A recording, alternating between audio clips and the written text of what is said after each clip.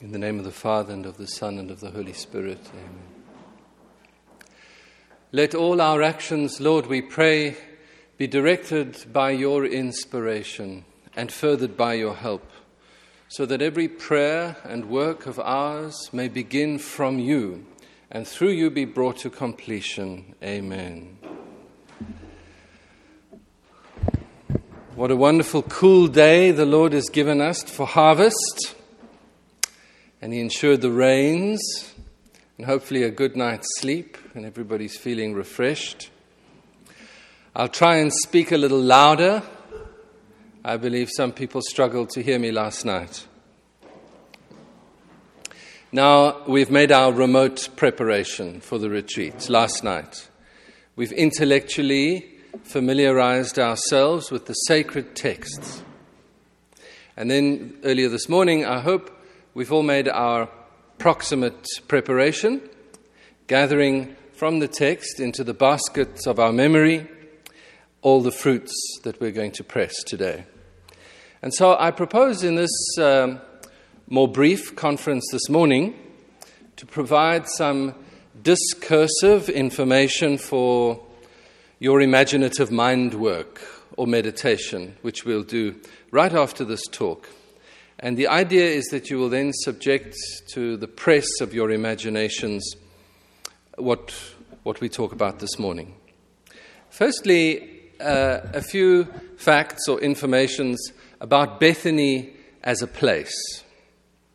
Bethany is a very small hamlet. It's less than 2 miles from the city gates of Jerusalem, which is the big city. And Bethany is almost ridiculously small in comparison. And in a sense, we can consider this retreat where we've come today to be our Bethany.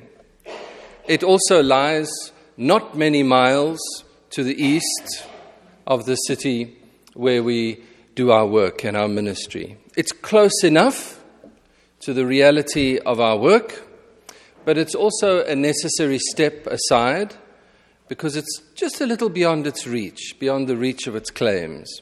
So it's a place of retreat and refreshment.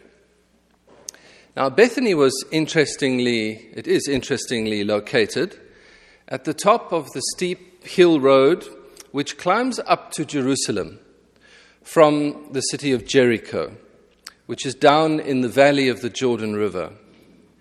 And Jericho lies at 850 feet below sea level. It is the lowest situated city on planet Earth. On the contrary, Jerusalem, for the Jews, the holy Mount Zion, is considered to be the apex, the highest, the top of the world.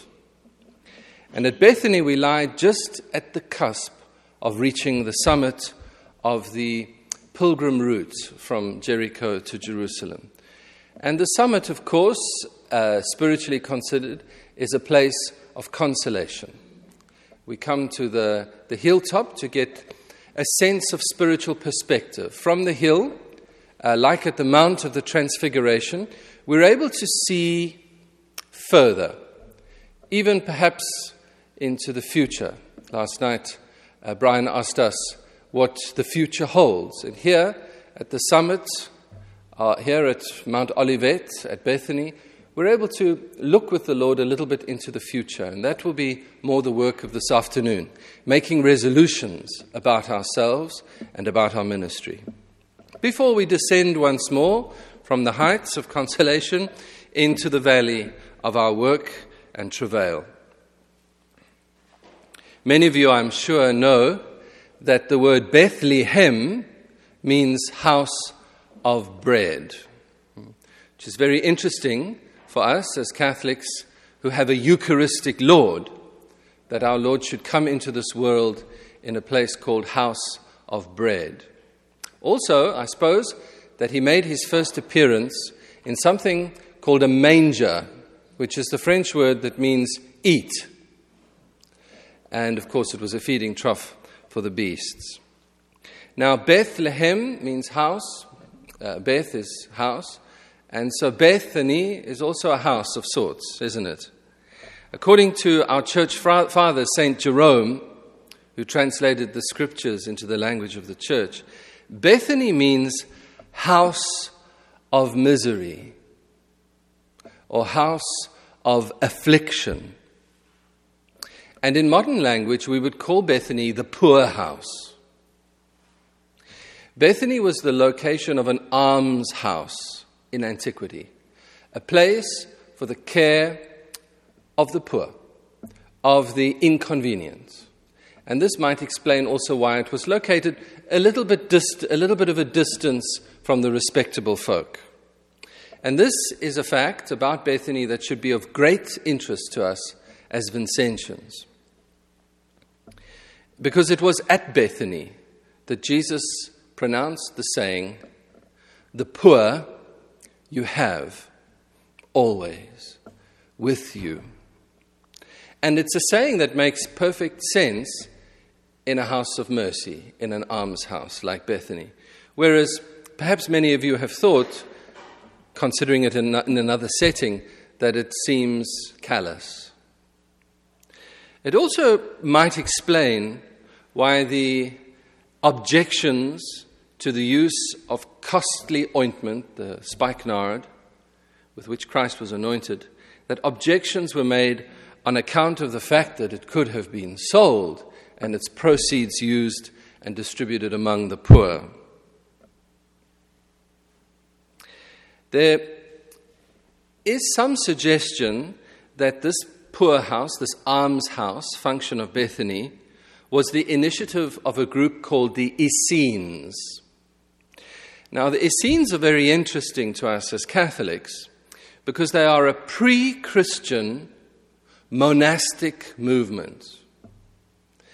And they were not only for men, or alternatively for women, but men and women together lived a common life, which also should be of interest to us as Vincentians, that Bethany was a place of a proto-monastic community, a community that prayed and lived together, worked together.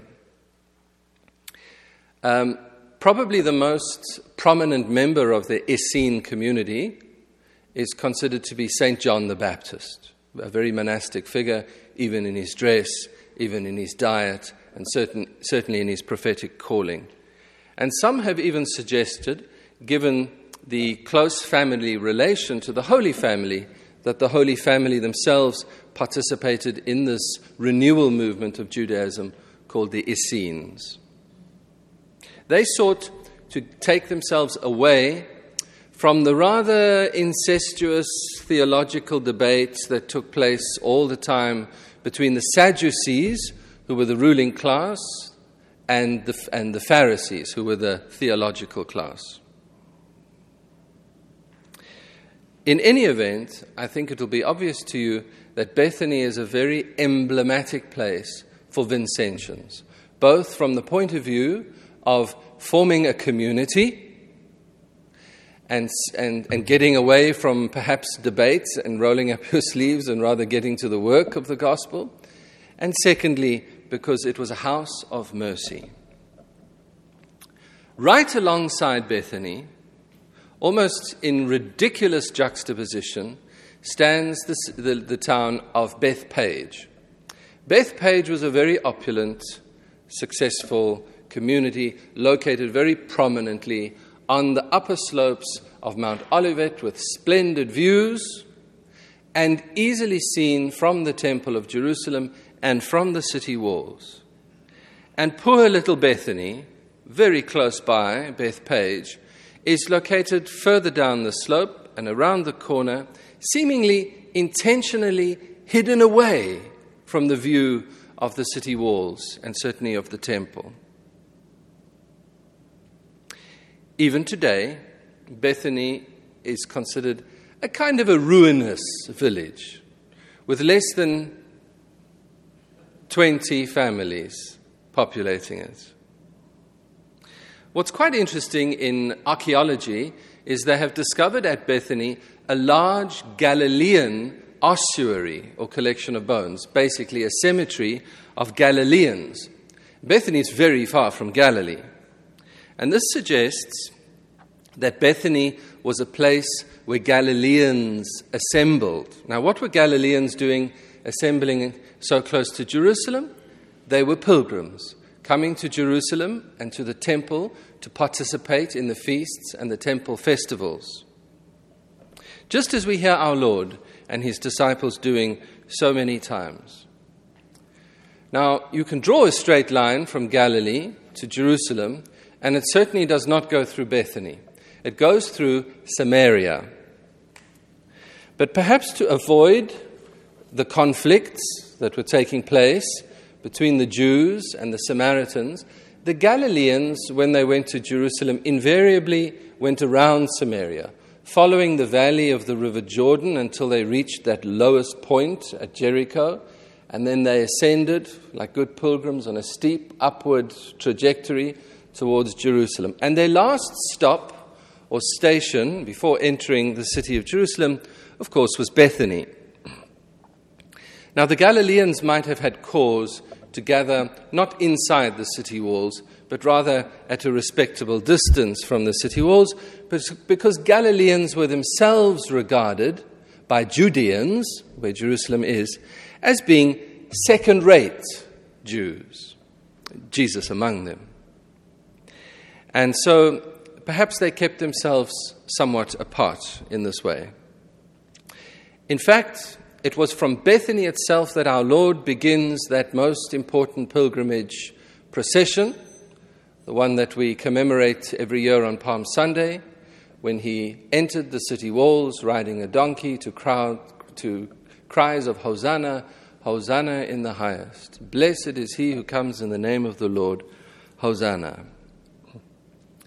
It suggests then that Bethany for our Lord was not only a place of retreat in itself, but as we are doing this weekend, it was a place of retreat as a springboard for future action.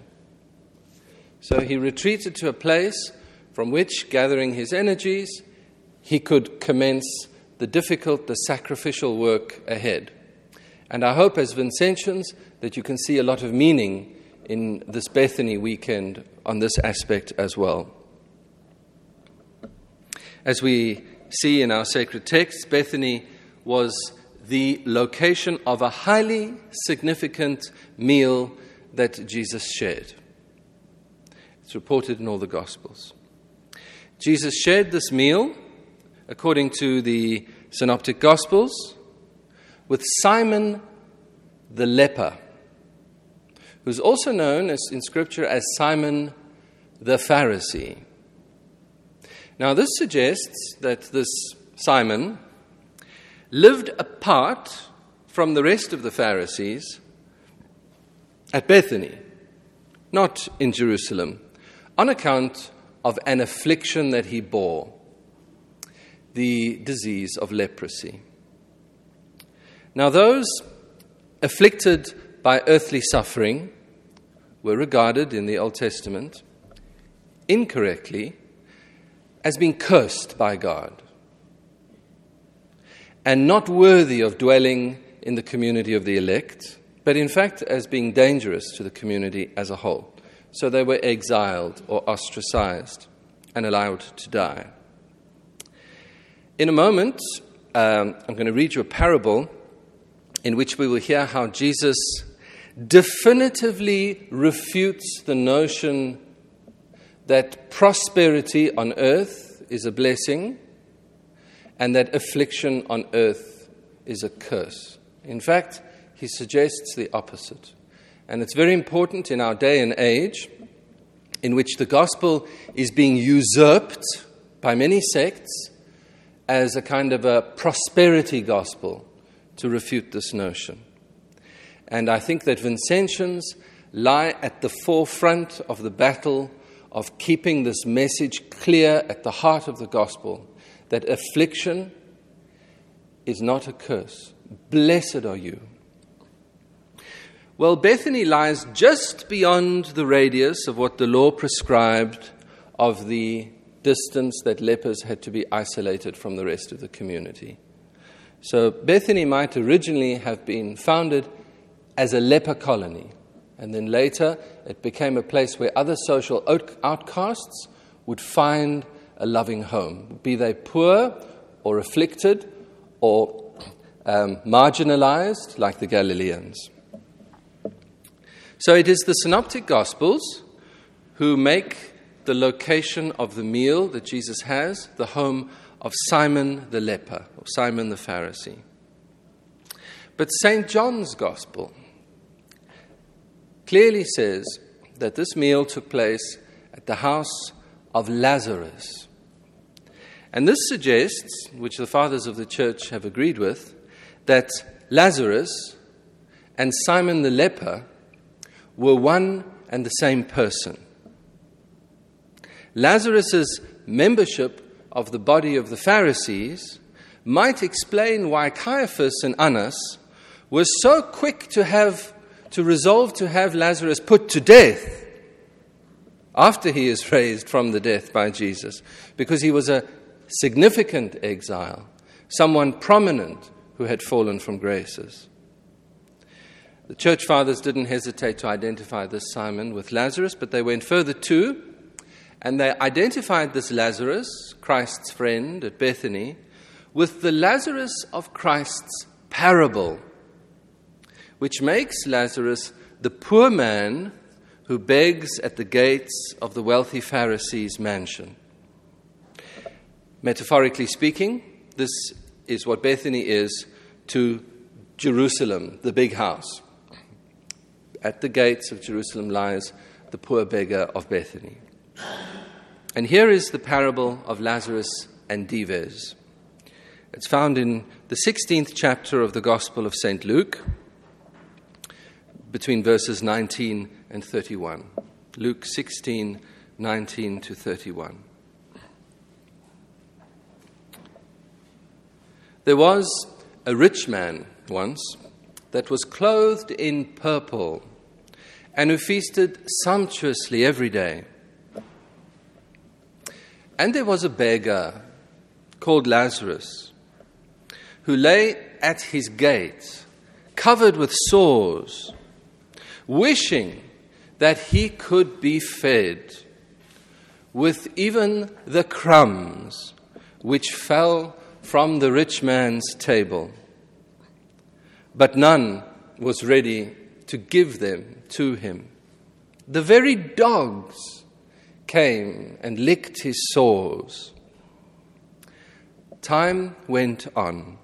The beggar died and was carried by the angels to Abraham's bosom. The rich man died too and found his grave in hell. And there, in his suffering, he lifted up his eyes and saw Abraham afar off and Lazarus in his bosom.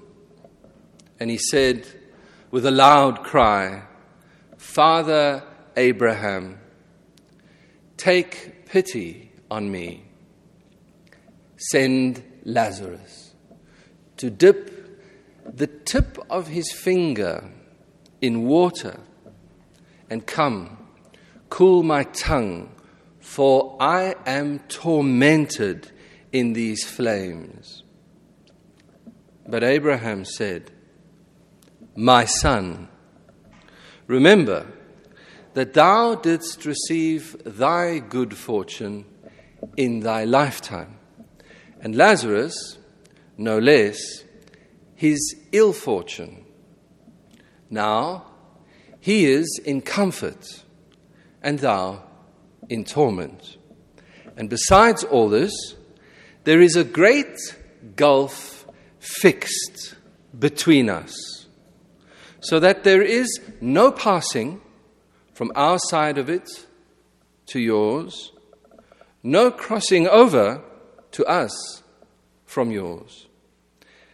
Whereupon he said, "Then, Father, I pray thee, send him to my own father's house, for I have 5 brethren.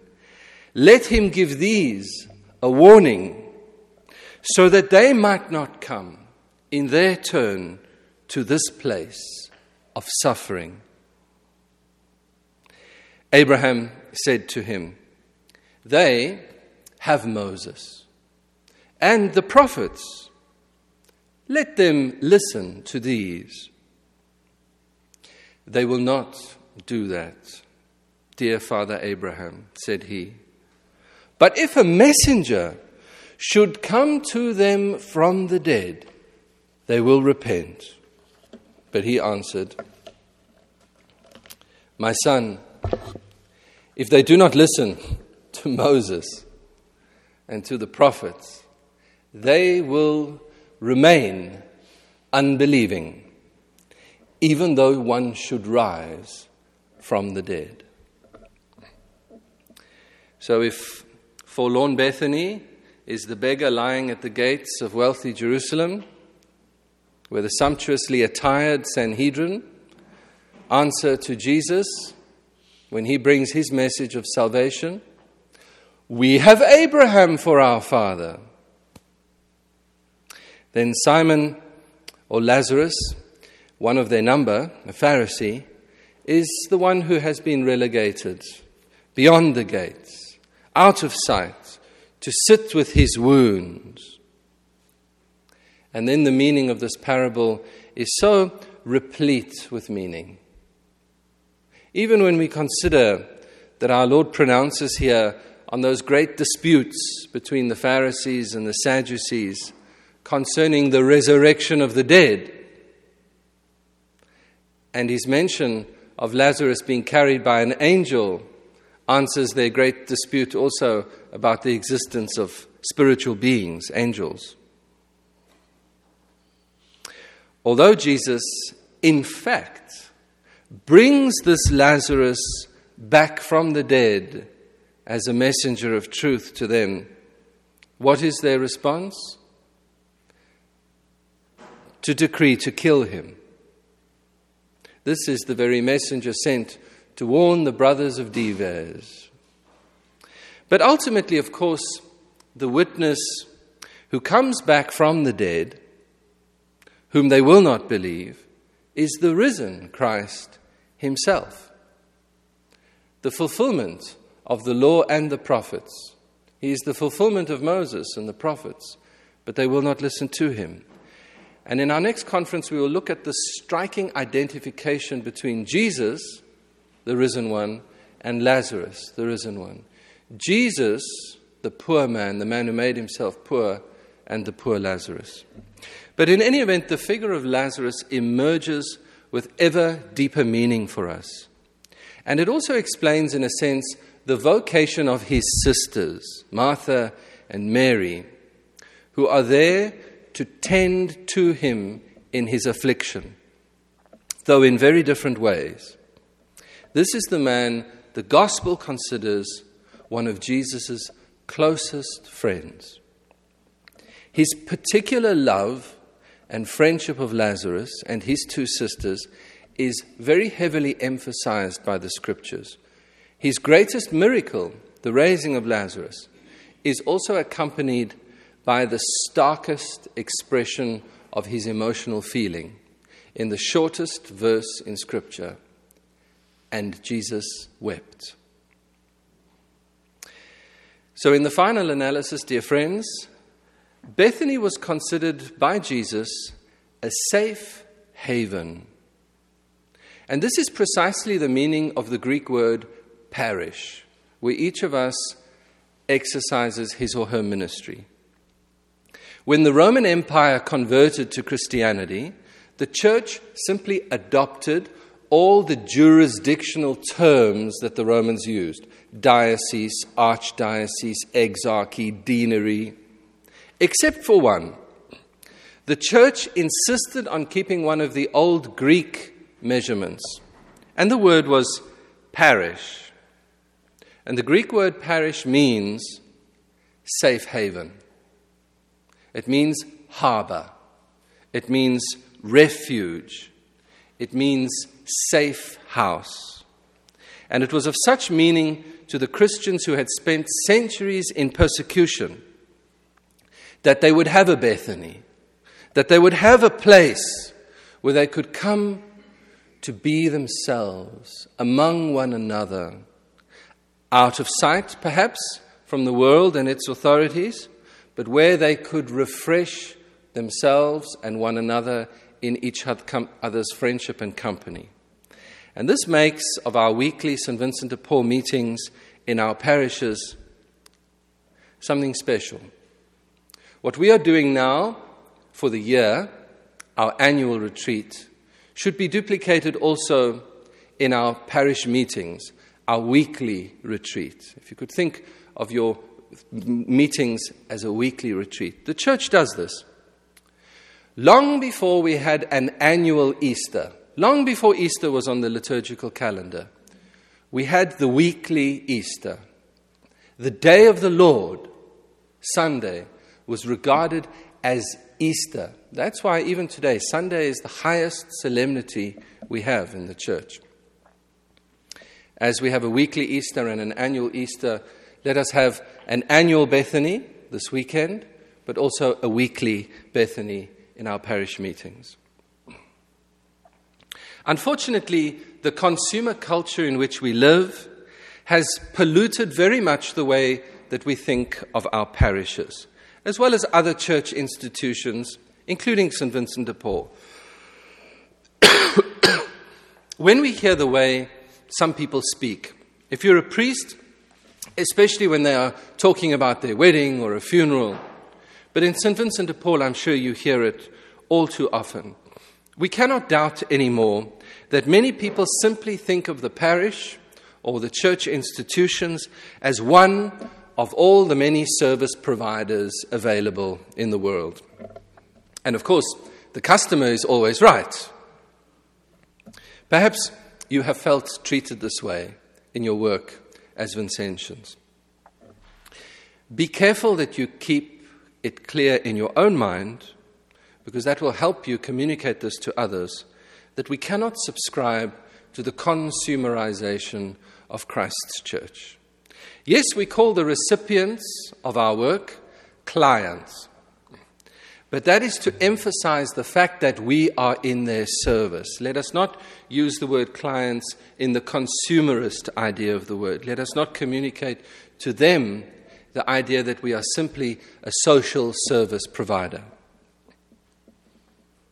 We are the church. So, in summary, I would say that we should focus now on the three principal characters of the drama of Bethany. These three offer themselves up for our contemplation this morning, since we take Bethany as our model for retreat. Namely, Martha, her sister Mary, and their brother Lazarus. Now, for your imaginative meditation this morning, I'd like us to take each of these characters as exemplary for how the gospel is calling us to live our vocations more fully as Vincentians. And so the primary exercise of this first spiritual exercise is an analytical approach.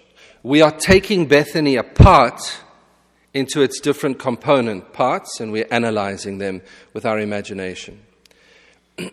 Later this morning, in about an hour's time, at 10:15, let's make it 10:20, we'll be putting Bethany back together, and we'll have a synthetic meditation on putting the component parts of our vocation together, but in the proper order. By now, you've had your remote preparation last night and your proximate preparation this morning with the sacred word of God. And you have this morning in your morning prayer applied the secateurs of your intellect to gather certain bunches, certain fruits that you wish to extract, and you've been carrying them until now in the basket of your memory.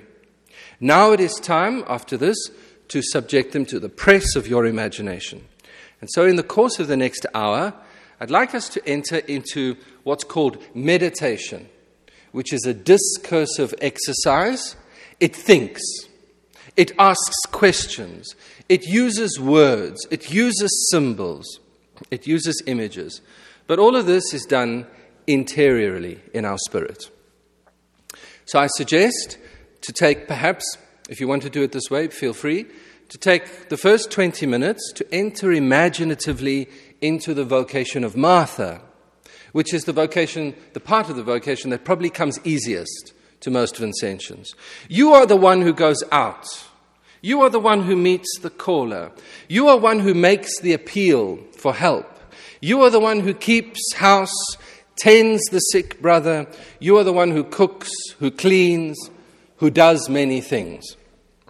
But you are also the one who can grumble a little to the Lord about your share of the work and the seeming ingratitude involved. You are the one, perhaps, who looks critically at those who are not pulling the same weight, in your opinion. And you are the one anxious for many things. Offer all of this to the Lord to be redeemed. We need to be redeemed, even in our thoughts, in our opinions, and our instincts. And then listen for the voice of the Lord as He calls your name, Martha. Not once, but twice. Martha, you are anxious about many things. One sole thing is necessary. Mary has chosen the better part, and it will not be taken from her. And so then perhaps move for the next 20 minutes to imaginatively experience the vocation of Mary, Martha's more contemplative sister. What has brought her to this point in her life? Why does she keep her station at the Lord's feet, washing them with her tears, drying them with her hair, anointing Him for burial? Remember, the feet are the least dignified part of the human body. Vincentians could also identify with going out to the least dignified. Might it be in Mary that she has assumed in her vocation as a Vincentian a penitential approach? Is part of her service a penance, considering that she was forgiven many sins? The Gospel says from her the Lord drove 7 demons. The Church Fathers saw in this Mary the woman who had been caught in adultery and had been thrown away and condemned to death. Jesus looked at her. Jesus saw her, and this look saved her. Jesus saved her. He saw the good in her. He loved her, and that love made her lovable, when everybody else only saw a throwaway, a sinner. He forgave her her sins. Neither do I condemn you. Why does Mary invest such a fortune in a seemingly purely liturgical gesture to anoint the Lord when all around her are leprous, starving, dying bodies? Maybe in your vocation as Vincentians you struggle with disproportionate disbursements. Has she discerned that Christ came to die among us and that His sacrifice is imminent?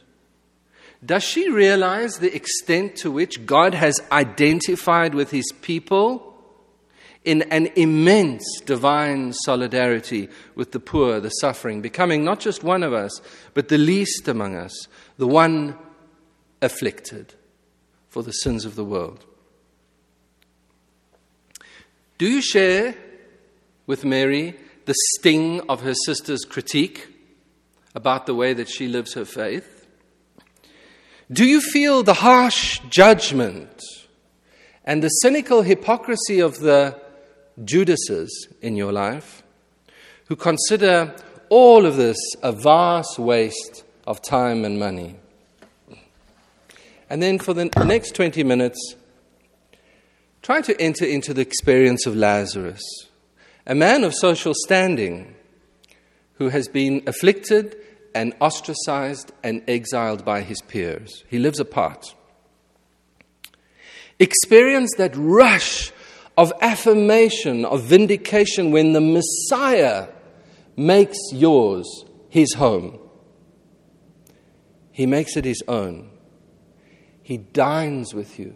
He reclines with you at table. He takes you into profound friendship with him.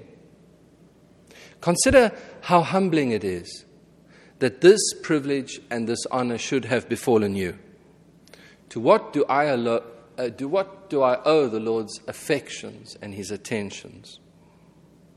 And consider also the fears that befall a man who is deathly ill, especially when it seems his death is here and the only one who can save him seems to be afar off and will not come, delays his coming.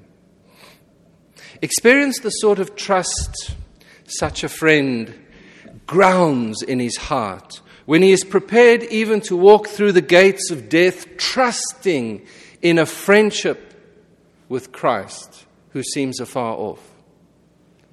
And imagine the sensation of coming forth from your stinking tomb, the life surging once more through your cold, stiff members. Come forth from your tombs at the voice of the Lord who calls you to his side. He calls you by your name. Throw yourself unbound into his embrace and know him as your life and as your resurrection, the source and the summit, the destination and the journey of your life and your vocation as Vincentians. I wanted to also make a brief word about prayer. When I was catechized by the sisters, they asked us to remember a little, what do they call it when you put letters together? An acronym, to help you to remember how to pray, to have all the elements of your prayer in the correct. And the way that they taught us was the word rapt, R-A-P-T, because this is what it means to pray, to be rapt in attention. Each letter stands for a different stage of our prayer. R stands for repentance. Have you noticed we begin all our prayers with sorrow for our failures and our shortcomings, like the penitential rite during the Mass? Our first instinct when we come into the presence of God in all his perfections should certainly be to feel our own imperfections, our inadequacies, our littleness, our unworthiness. Rapt. R stands for repentance. A stands for adoration. Because our next instinct is to adore those perfections of God, to rejoice in his beauty, in his goodness, and in his truth. Almighty God in all his magnificence and splendor. Adore the Lord. Rapt. R-A. P stands for petition.